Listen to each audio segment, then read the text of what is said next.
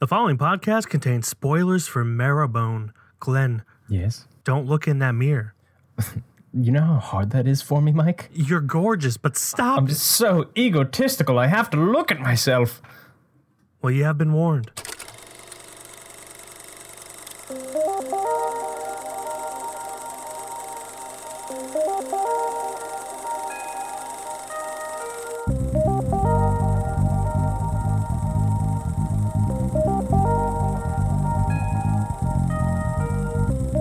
What's up, everybody, and welcome back to another episode of KFR News Radio. This is your host, Glenjamin Button, along with your host, Miguel.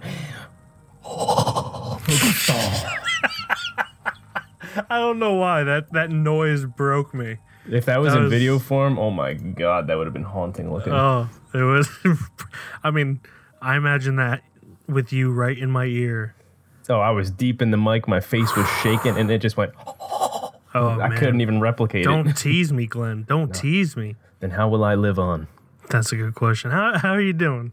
My sweet prince, I'm doing just pretty good. How are you?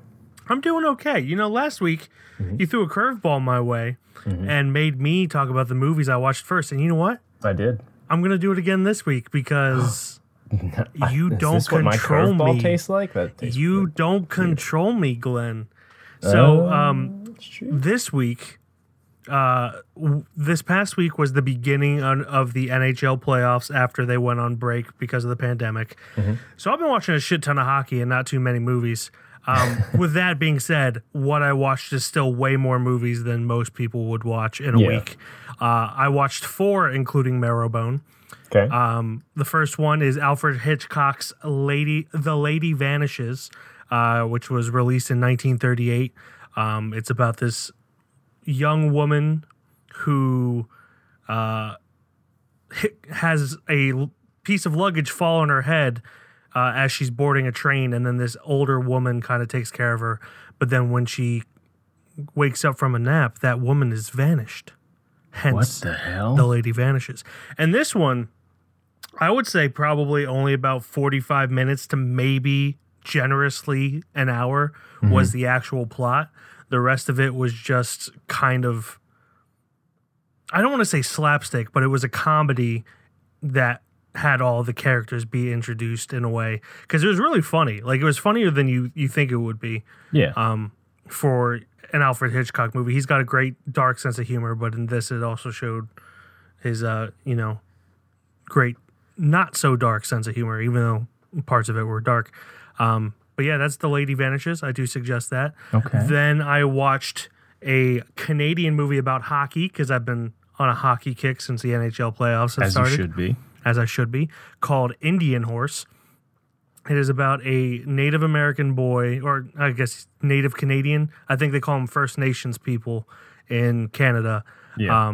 And he becomes an orphan, and a big thing in Canada up until like ridiculously recently, the Canadian government took First Nations children away from their parents and schooled them in Catholic schools.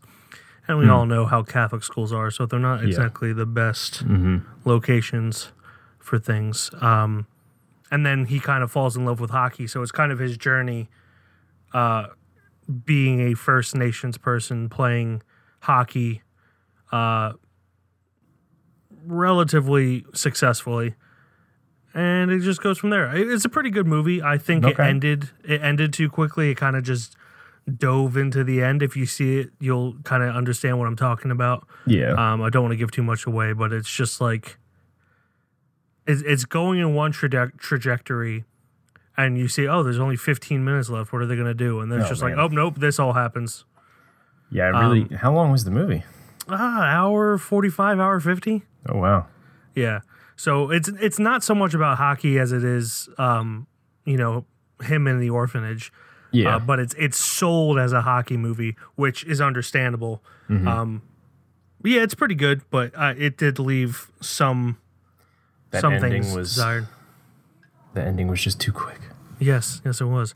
And then I watched today a independent comedy called Diani and Divine Meet the Apocalypse. It's about a comedy duo in Los Angeles when the apocalypse hits, and just kind of them surviving through it. And honestly, it's the most accurate representation of what a modern apocalypse would be. Like most people just kind of sitting around waiting for things to get back to normal, slowly realizing they're not going to go back to normal, and then just politely stealing cars in a way. It was actually really funny. It was really dry humor. Deani and Divine, they directed it as well. They're a real comedy troupe. In the movie, they play a couple. I don't know if they're a couple in real life, but yeah, it was surprisingly good. You know, it's a good way to waste an hour and 30 minutes. Okay. So that's all I watched this week. A lot of apocalypse movies lately. Yeah. That's all right though. 2020. Why 2020. Yep. For me, I've only watched 2 movies, obviously including Marrowbone.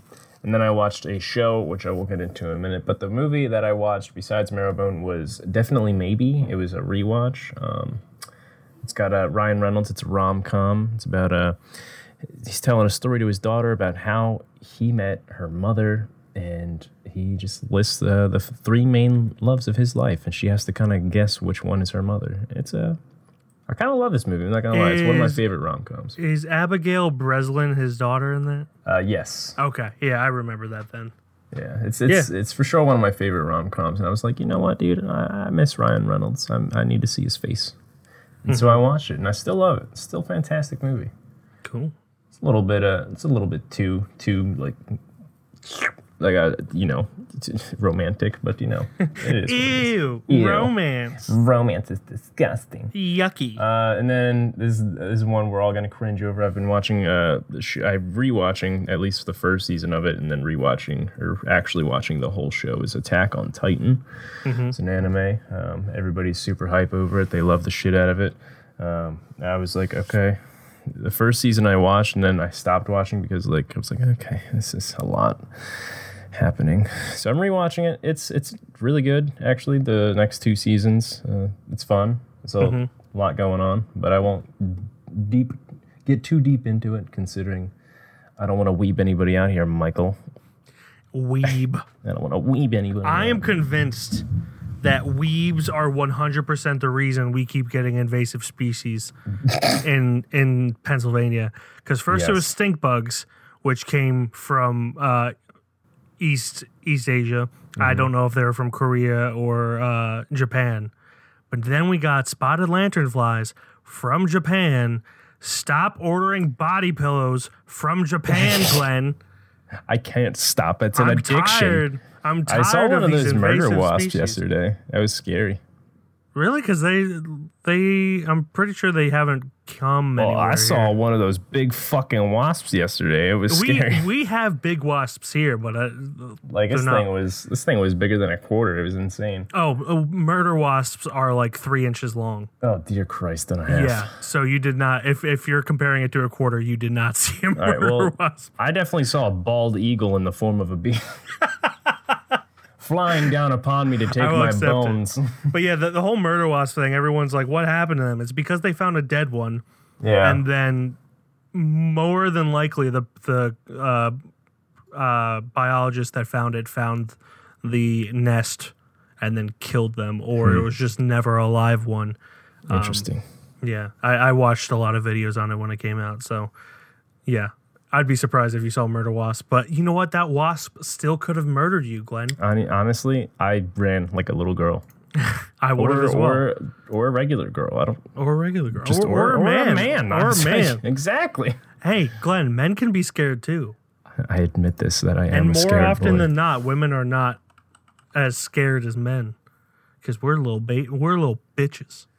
Unbelievable. So yeah, I guess that's moving on to movie news, right? Yeah, you got some news. I got some news. Well, I'll tell you something. What? Not really much going on this week. Yeah. But there's a lot of talks about the new Tron movie. That's I don't know when it's actually coming out, but they're talking about it. It's actually not going to be a direct sequel from the last one, Tron Legacy, but it's also not going to be. So Where that's gonna go is beyond me. Are they creating a cinematic universe, Glenn? At this point, everybody is. So I I'm guess so tired of cinematic universes, Glenn. So I guess the director, Garth Davis, had spoken about how there was a plan for like a sequel directly after The Legacy, but then I guess Jared Leto, I should have read deeper into this, but Jared Leto said it wasn't actually going to be a direct sequel as much as more dedicated to the first one. So it's very interesting how it's going to go, actually. Interesting. But basically, what I'm getting at is it's not what you're going to expect, because I don't even know what to expect from it. Mm-hmm. But Garth Davis is going to be directing it, and Jared Leto is going to be starring in it. I'm pretty sure he was in Legacy, correct? I don't recall him being in Legacy. Unless I'm thinking of Blade Runner. That's why. Damn, yeah, those he's futuristic in movies. He's in Blade Runner 2049. Okay, well, But we shall see. I'm not really much of a fan of Jared Leto anymore. yeah, honestly, he lost a lot of respect for me when how he treated his castmates. Yeah. On Suicide Squad. Like, there's method acting. That's not method acting. That's just harassing. Like, you doing that does not benefit you at all. It's the same thing as when Dustin Hoffman would pinch his co-stars' butts to get them angry at him because he doesn't trust them to get angry at him, because apparently Dustin Hoffman's the only one who can act. It's the exact same thing.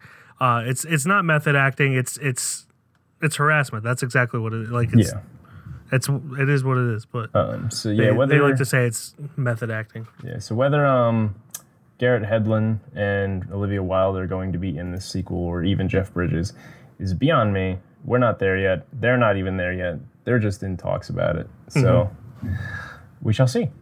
Yeah. There's my news. That's your news. My news should come to no surprise to anyone.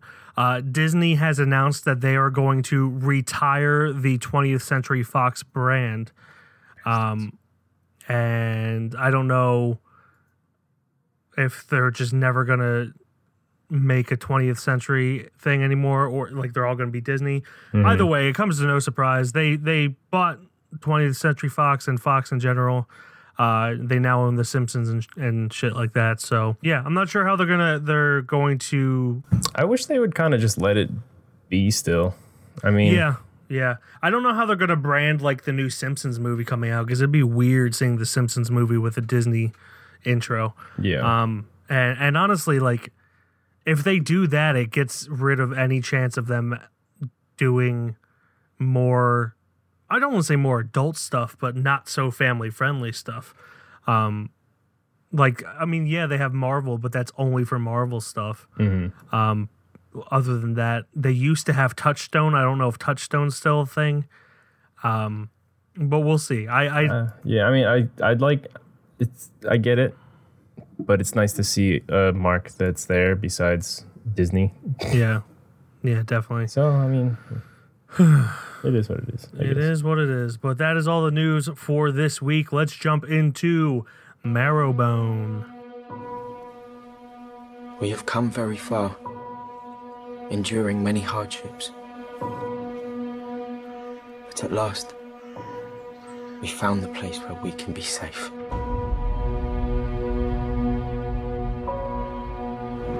These Marrowbone kids, how well do you know them? It's just that they worry me, Always hiding away from the community. They're not hiding. They live too far away. Get close together, come on. What are we going to do? I don't know, but if the truth comes out, they will separate us. Good luck, Mr. Marrowbone. Written and directed by Sergio G. Sanchez, starring George McKay, Anya Taylor-Joy, Charles Heaton, and Mia Goth. Marrowbone is about a young man and his three younger siblings who have kept secret the death of their beloved mother in order to remain together, and they are plagued by a sinister presence in the sprawling manor in which they live. Did you hear how smooth that was, Glenn? Don't get me started. That was like milk chocolate smooth right there. I said don't get me started. But yeah, that was on Hulu for those of you. If you haven't watched it, if you want to just give this podcast a pause and check it out on Hulu before moving forward. Sergio G. Sanchez is the writer of a few J.A. Boyana films, such as The Impossible and The Orphanage. I believe this is his first feature. If not, it's one of his first features. He did a TV movie before this, and then everything else has been a short, and then so this is his first theatrical feature. And, it kind of reminded me a lot of The Orphan in a way, just by like tone and the fact that it's a period piece definitely kind of puts you in that mindset too of El Orfantino. And it's got a great cast too. I mean, everyone here is either a well-known horror actor with Anya Taylor-Joy, Mia Goth, Charlie Heaton, if you want to include Stranger Things, and then the unreleased The New Mutants, which will be released movie, eventually. And then George McKay, I don't know if he's been in horror, but he's a great actor. He's in 1917, Captain Fantastic, Peter Pan, a movie called Pride, which is really good. He's not so much a horror actor, but he's a great actor. He's a even though he's only 28, I think. Definitely up and coming, but super enjoyable man. Oh yeah, he's great. But what did you think of this? I'm always curious to see what you think of the movies I pick before anything else. So trying to figure out how to word this. I should have thought about how to word this before, but I'm sitting here thinking, I'm like, listen, I enjoyed this movie. How do I explain how I enjoyed it? So you've got this whole family, and it's pretty cool because they're all fantastic actors. They're all there. They're all blood, and they're all letting you know, like, we're in this together. Nobody's gonna get us, and like, you're there. And then Jack starts doing some things that could get everybody in trouble. But guess what? Mama Bear died. So like, how old was Jack? Right? Jack, well, he had to be at least, she said to at least 21. Just keep him, at least 21. My guess is that he was either like 17 or 18, maybe even like 19. Yeah. At this point in the film, he's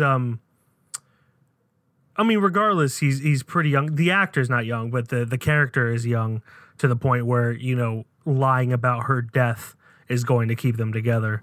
He's not old enough to be their legal guardians, but I don't think they ever say how old he is. So you're put, me specifically, you're put in this position where you see this family, basically they're kind of on the runaway from something bad. You aren't really explained what it is, and you're like, okay, well, obviously that'll pop up eventually. And then the mom is sick, and then she dies, and then she's telling Jack, the oldest son, that he can't really, out them until he's 21, until he can become a legal guardian of these kids. Which all of them are pretty much teenagers except for one, so couldn't be too long. You weren't given an age, and I thought, okay, that's a lot for a young lad, but I get it. So you're sitting there with that plot, and then it finally unfolds a little bit later. You're finally like, okay, they're actually doing it. They're being a family. They're doing it. Congratulations, Jack. You're about to be a daddy. It's like, no, you're not in like a literal form, but. And then finally the plot's unfolding, and that was the cool part, because a little bit you're sitting there like, not really dreading it, but it's cool. But you just want to know what's going on, and finally you get it right. Fucking Papa was a really bad dude. He had blood money. He was a serial killer. He wanted that shit back. So you know what? He tried to get it back. That's I thought so. Definitely, that world building was really cool as far as that went. But you didn't learn about that last part until like the last half hour or so. Yeah, I was actually kind of concerned in the first 10, 15 minutes because it did not feel like the kind of movie we were sold in the trailer at all. which was kind of brilliant in a way. It put you in this false sense of security. And then, you know, you see a man, from Mia Goth's perspective, you see a man in their vast yard that just leads straight up to a forest, and he fires a gun, and she screams, she calls for Jack. All of a sudden, it's 6 months later. Like, what the fuck happened? Yeah. I loved that's how it started. Like, especially after being worried about it being kind of a cheesy, campy, New Beginnings film. Yeah. Not that there's anything wrong with that, but it just wasn't what I was expecting. Yeah, it was definitely that, and leading up to it trying to look horror-esque with the spooky hallways, the mirrors, and stuff like that. It was definitely leading up to that, but didn't go there the way you thought it would. Yeah, definitely. And it's really told in kind of an ingenious way, where it skips forward 6 months. A lot of the times people don't really care for that. The whole 6 months later title card. This really needed that just so you could kind of know exactly when in the timeline we are. And it was just like it's the first time that I've ever seen a time jump used in such an efficient and impactful way, where if it wasn't for that time jump, the movie is not nearly as good. It kind of, in a way, it's kind of like, you know, kind of like The Sixth Sense, where they kind of abandon the opening story and you're just left the whole time to wonder what happened. Yeah. Where as in The Sixth Sense, once you know what's happening, it's extremely obvious. Like, once you know Bruce Willis is dead, it's extremely obvious that he's dead the whole time. I don't know if rewatching this, it'll be obvious that, you know, we said spoiler alert before, that 3 of the 4 kids are dead. Yeah. And it's only Jack that's still alive. I don't know if that would be so obvious. It's let me explain something to you real quick. Oh, explain away. It's really hypnotic when you miss that title card like I did. And you're watching the whole movie not knowing it's 6 months later. Like, I missed it at first, and then I went back and I think I went down to go get some food or something, and I came back up. I was like, what the fuck is happening? Yeah. And it's crazy because, like, the way it's told, you know, it jumps 6 months later. All of a sudden, they're talking about a ghost in the house, but they're talking very casually about it. Like, you know, it's not a big deal, and it's not a thing. But the little kid obviously knows something's up. And it just creates this tension, and then it just continues like nothing happened, and like they're going through their normal lives. Which, when you learn that everything is from Jack's perspective, is brilliant, because, you know, he's trying to ignore the atrocity that happened in the attic, and it really becomes this beautiful story in a way of grief and how people grieve. I know it's probably more than definitely not an accurate representation of multiple personality syndrome.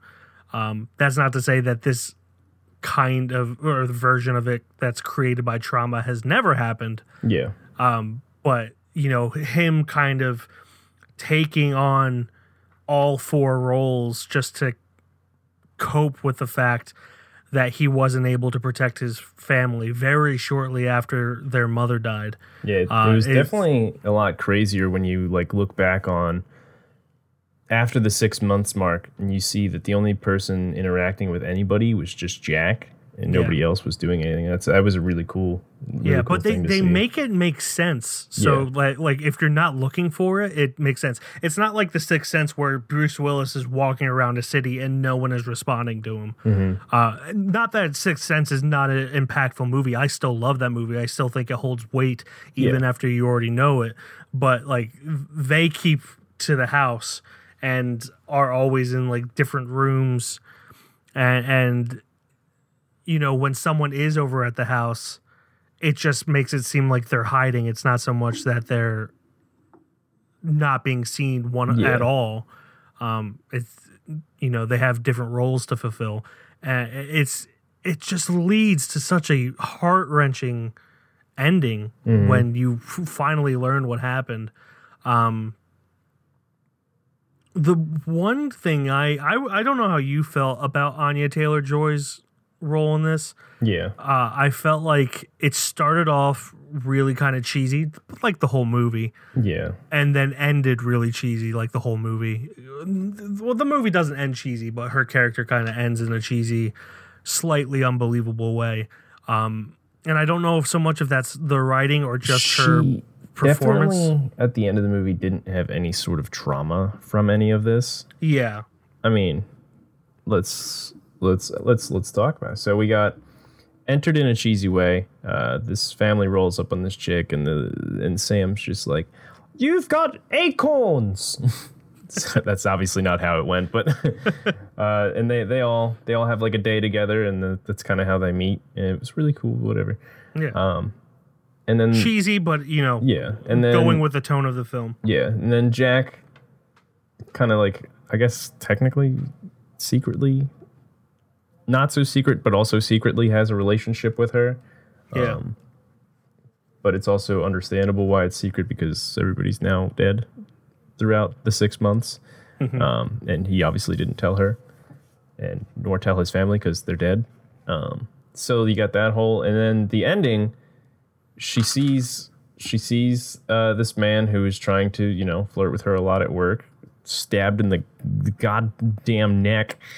She's like, "Tom, just let me see the wound, please." She sees right before that, she sees all the kids dead on the floor from, their father brutally murdering them 6 months ago. Mm-hmm. And then she's just like, "Well, I better cover these guys up." And she walks over to Tom, whose neck is just spewing blood. And she's like, "Well, Tom, just let me look at it." And turns around, and then guess who's there? It's, what was his name? Simon. Yeah, the father. Right? Trying to murder her. Yeah, and it's when she's reading that picture book that Jack gives her that explains everything. Her performance in that is great. Yeah, but then it doesn't really go from there at all. Yeah, and we know she can act. We've seen her in The Witch. We've seen 100%. her in. I've seen her in Emma. I don't know if you have. But I haven't seen it, but we've seen her in Split and Glass as well. Yeah, she can definitely act. So I'm not sure if like the proper direction was given to her, or if she was just done with the production at the point when she had to, in the scene where she gets attacked, and then the scene where she's talking to Jack's psychologist. It's just it doesn't hold any weight for her. It just seems like another day. Yeah, and it really just kind of cheapened the ending in a way. Not that the story wasn't great or anything, just the lack of emotion in her performance. Yeah, just kind of left me unsatisfied. Her character her character didn't change from that traumatic event that happened. Yeah, and she was just that loving, embracing person to Jack, even after she saw 5 dead bodies. Yeah, and I kind of wish, because there's this beautiful scene where before you find out that Jack's family is all dead, that using flashlights and Morse code, Jack and the little kid Sam and Allie, who's Anya Taylor-Joy's character, they all talk using Morse code across the valley. And it's this beautiful scene where you kind of see this relationship budding. You can see that she's happy to be like an honorary member of the family and everything. And then when she finally, yes, she had already grieved for them, but you kind of grieve twice when a family member dies, at least in my experience. Yeah. You grieve when you find out the news, and then you grieve again when you see the body. And she didn't really have that second bout of grieving. And the first one, I felt like was cut too short, because it cut from her like bawling her eyes out to running. And I feel like if they held on something a little bit longer, just having her kind of go through it and seeing the change and then committing to the change afterwards, it could have been a lot more impactful. Yeah. But it's. I'm curious though how, kind of going back and thinking about it. This is now no longer on Anya Taylor-Joy, but what was Simon doing in that attic for like 6 months in the same house as Jack? He was eating animals. Do you not remember them saying that? Oh, was he? Oh, that's right. He was locked in that room with him. Yeah, Never he mind. killed I the poor raccoon. I forgot Tom broke down that brick wall. Yeah, Tom broke down the brick wall after Jack bricked him up. Jack, the entirety of Jack's arc is that he's too afraid to face reality and see that his family's actually dead, and therefore also either be killed by his father or kill his father. So he, I don't know if he like knocks him out and then walls. It's pretty crazy to look back on that whole part of like that guy's locked in there. Yeah, because is it Billy that tries to go down there in the rope, but then you think about it and it's actually Jack who tried to go down in that room? Yeah. So at a certain point, he tried to face reality and then just got fucking shanked. He tried to face reality, but with Billy's personality having taken over. So it's not quite the same thing. And that's kind of it's the genius of it, because it makes you go back and think, but then you're like, oh my god. And then the details of like Jack having the wounds that Billy got in that scenario. I just gotta say, poor raccoon. Yeah, that man, he was struggling. He was cute. He was just a little bit skinnier. He was a little cutie. He's like, help! I'm just a trash panda. I'm a chunky little trash panda. Please help me. And then fucking, honestly, I don't even care so much that he killed all the people, but like. The raccoon. Man. Spare the raccoon for God's sake, please. Yeah, I gotta say this movie was great. Yeah, I really enjoyed it. You know, even our criticism of Anya Taylor-Joy's character. Yeah. It doesn't really take away from the film. It's just it could have been that much better if they just showed an arc of some kind, or you know, showed her affected by what had happened. Yeah, it just after goes the fact, from her seeing her obviously knowing about them being dead, and then going to see the dead bodies, but having no time to react to the dead bodies because Tom's shanked in the neck. And then next thing you know, she's trying to be murdered. And then next thing you know, oh, Jack, we need to help you. It's just there wasn't really emotion from the character after she found out about all that shit going on. Yeah. And, I mean, it didn't take away from the movie itself, but it definitely sucked that part. Yeah, it's like she was kind of like a perfect companion to a fault, where she was always about everyone else's well-being and happiness, and it would have been nice to see like either her home life or something other than this creepy guy hitting on her all the time. Yeah. Especially him stalking her at the beach with Jack. I was like, buddy. Yeah, definitely. But that's really all I have to say about it. It's a great movie with obvious faults, but still worth the watch. Yes, sir. Yeah. Same here. He's just left the Marabou code. He goes onto the bridge, and then he goes down the tunnel, through the tunnel, and goes all the way up.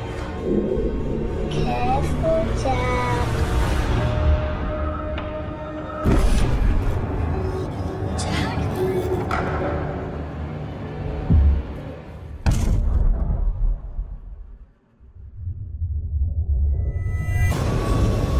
Sam was speaking to the mothers, right? He said he saw something in there.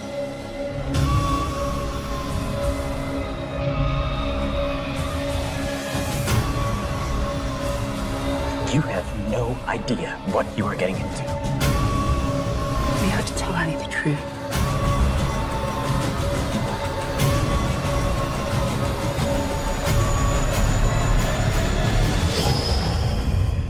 Nothing, no one, ever will separate us.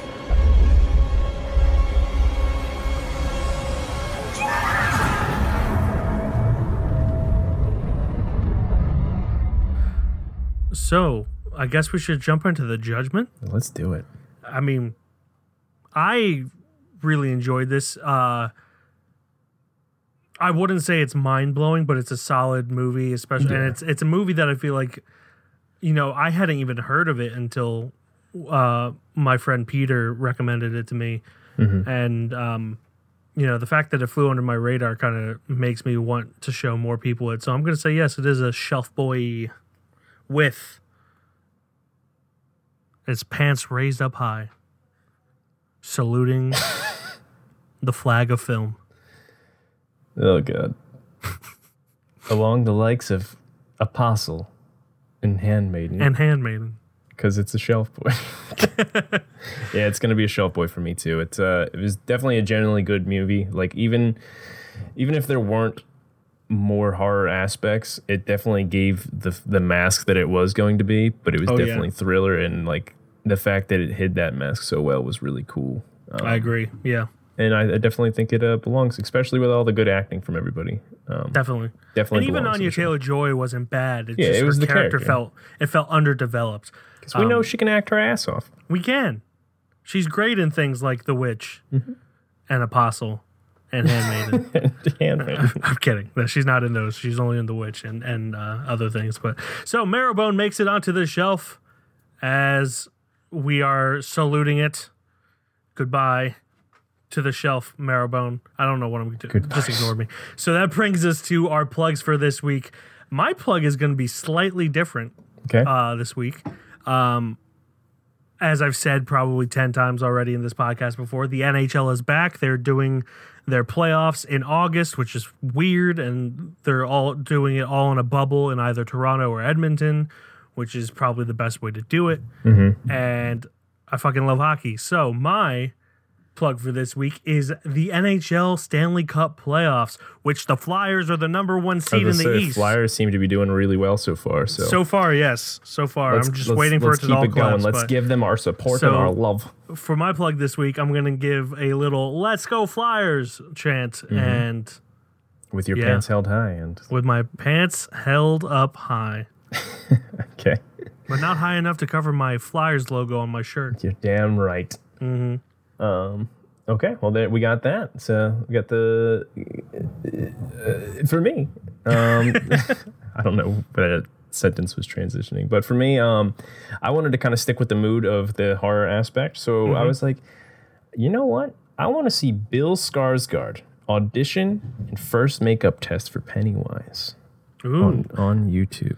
That was going to be my plug last week, actually, and then I found the Jojo Rabbit one. You know what? Funnily enough, I passed not behind the scenes, but like the bloopers of the Jojo Rabbit. I'm like, should I? No, I won't do that. But can I? Well, no, don't. He already, no, but will I? Yes. No, we won't.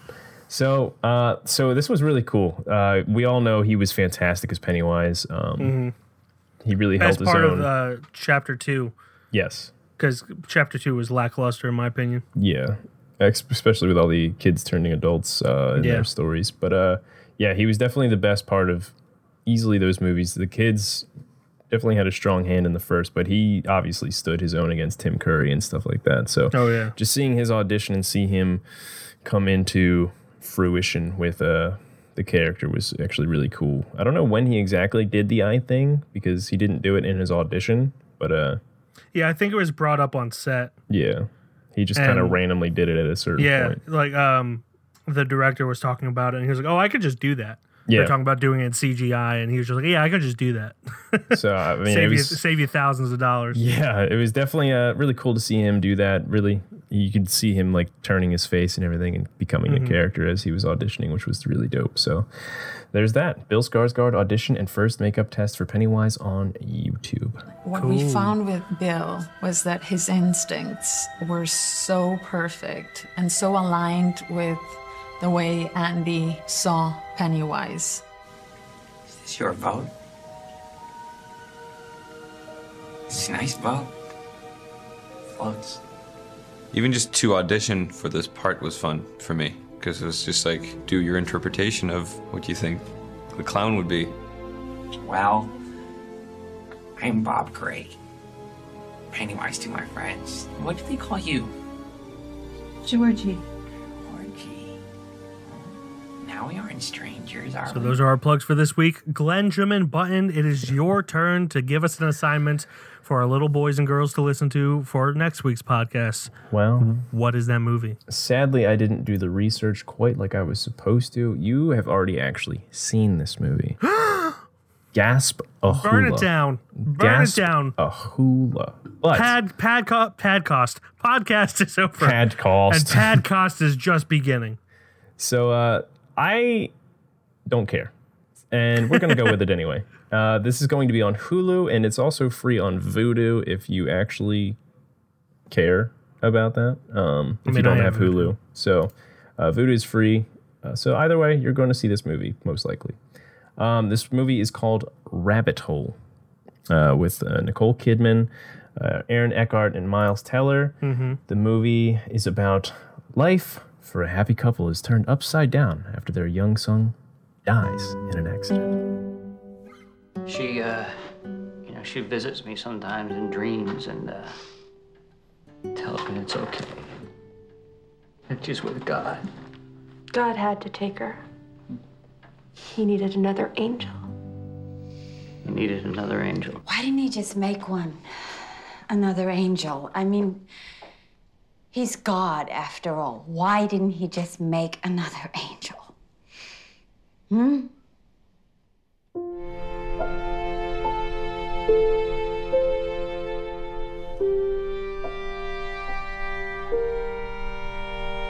I forget that he's not here sometimes. Like maybe he's just hiding under the bed. He's gonna pop out like he used to do.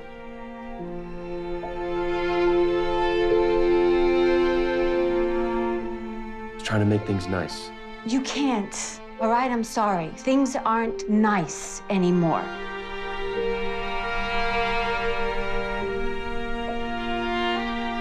Feels like maybe I don't feel badly enough for you. Maybe I'm not feeling enough. Something's gotta change.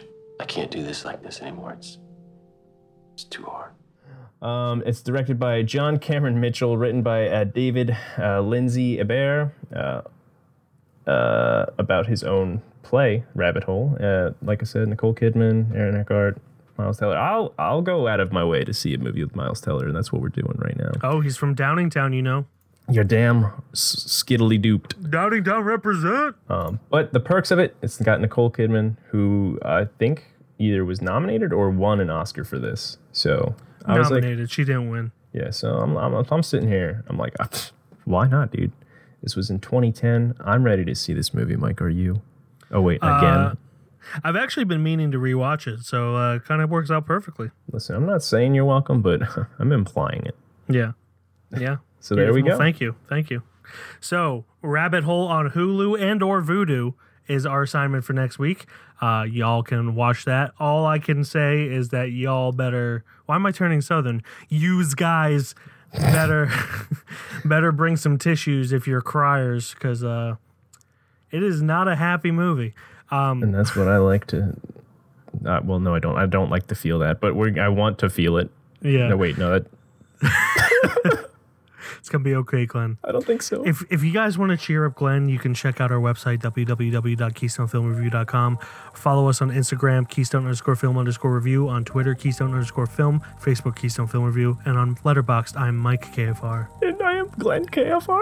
And if make you me do so all happy that, if you did all that. It would make him so happy he'd stop crying. I can tell you right now, he is an ugly crier.